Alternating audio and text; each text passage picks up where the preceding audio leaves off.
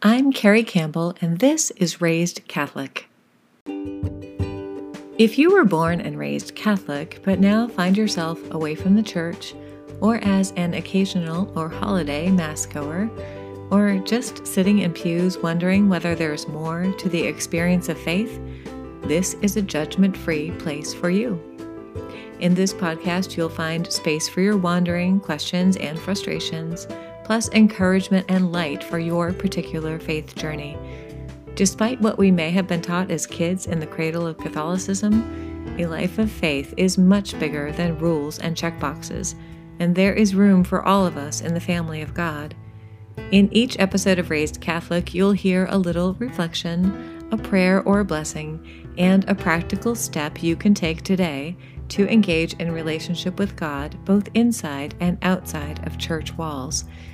You and I were raised Catholic, but that doesn't mean our journey is done. Today, let's be raised just a little bit higher.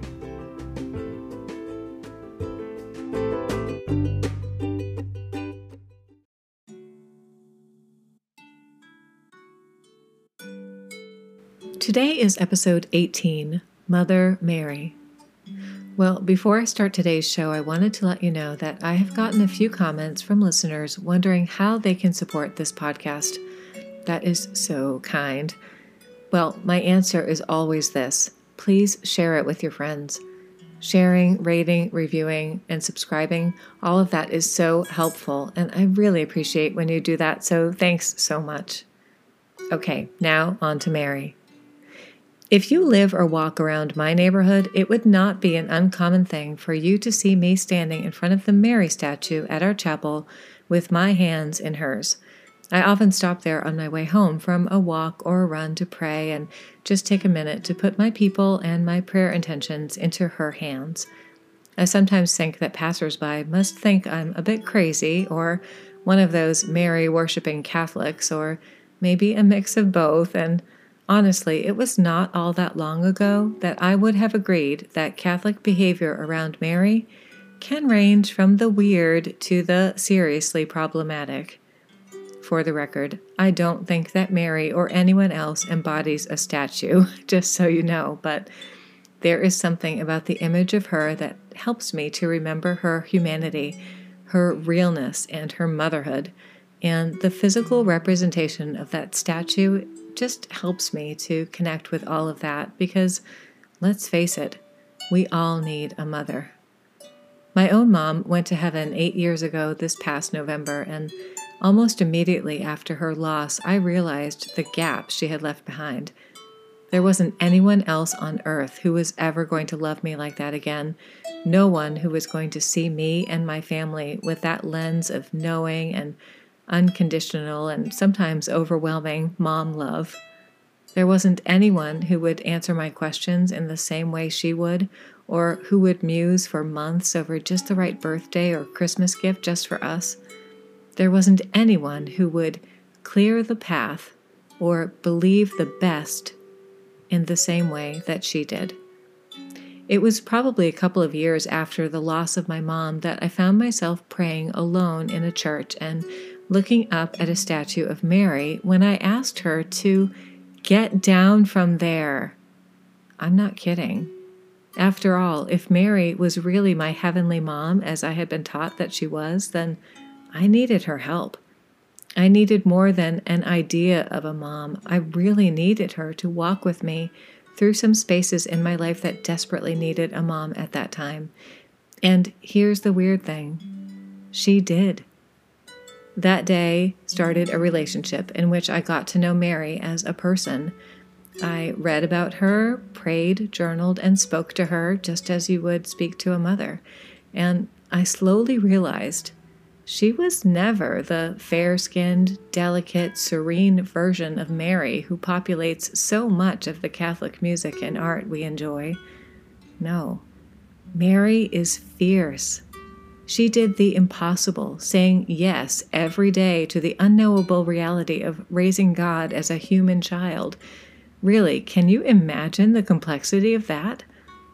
She loved, taught, and protected him for over 30 years, and then stood feet away watching while he was unjustly tortured and murdered. In his absence and in her grief, she mothered an infant church full of scared and wobbly disciples with no idea of what was going to happen next. And Mary didn't turn away from Jesus' pain or from her leadership role in an ever-evolving church. And I'm convinced she does not turn away from our pain or our suffering church either.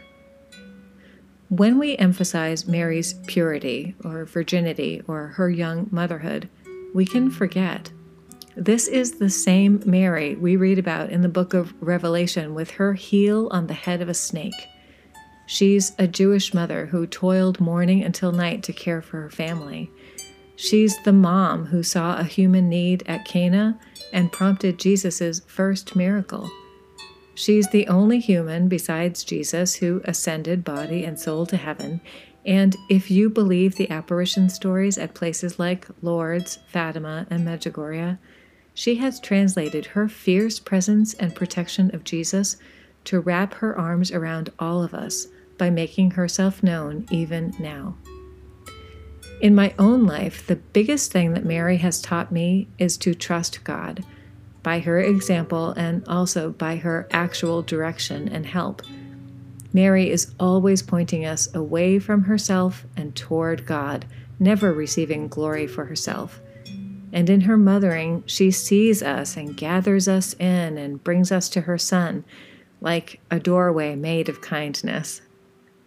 And as I look back on my life, I remember situations that I needed to hand over control to God, but I just could not.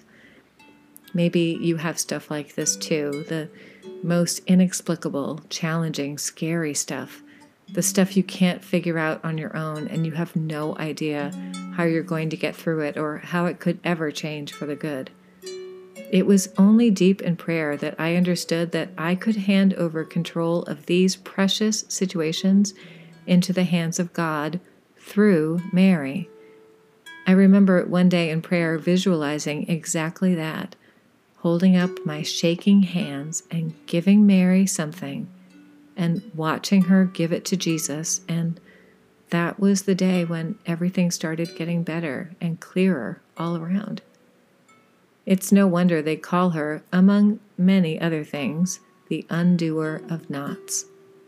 She is also called Star of the Sea, Queen of Heaven, she who shows the way, Mother of Mercy, our Mother of Perpetual Help, Gate of the Dawn, Mother for the Journey, and Our Lady of Providence, among hundreds of other titles given to her by people just like you and me. And if you ever wonder why literally thousands of Catholic churches are named after her, many of them built by the poor, it is because generations of Catholics experienced her as a mother who intercedes and gives practical help in our time of need. Father Frank McFarland was a priest on Boston Catholic Television years ago, and it was through his daily broadcasted rosaries that I first learned to appreciate that form of prayer. And it's not something I do every day, but I just loved Father Frank's descriptions and his evident devotion to Mary. He called the beads a kind of lasso that connects us to Jesus and his mother, and in his many recorded rosaries, Father Frank often encouraged viewers to run to your mother, who will wrap you up in her mantle and take care of you. Well, I have experienced the visceral care of Mary many times, and I can testify that what Father Frank said is true. Mary is holding out open arms to you and I right now. She's a good mom, and good mothers, they never, ever let us go. In today's show notes, I have a ton of resources for you, everything from artwork to music to books and prayers, journal prompts too, and these might help you to take Mary down off the statue for yourself and get to know her a bit better. I hope you will check those out. But for now, let's talk to Mom. In the name of the Father, and of the Son, and of the Holy Spirit. Amen. Hello, Mary. You are filled with grace and goodness, and God is with you. You're blessed and you carried the Son of God and made him real to us. And you do this still every day, and we are grateful. In your kindness and your holiness, please intercede for us as a loving mother would. Pray for us, your children, today and every day, until we see you face to face. Thanks, Mom. Amen. Okay, friend, I will see you next time.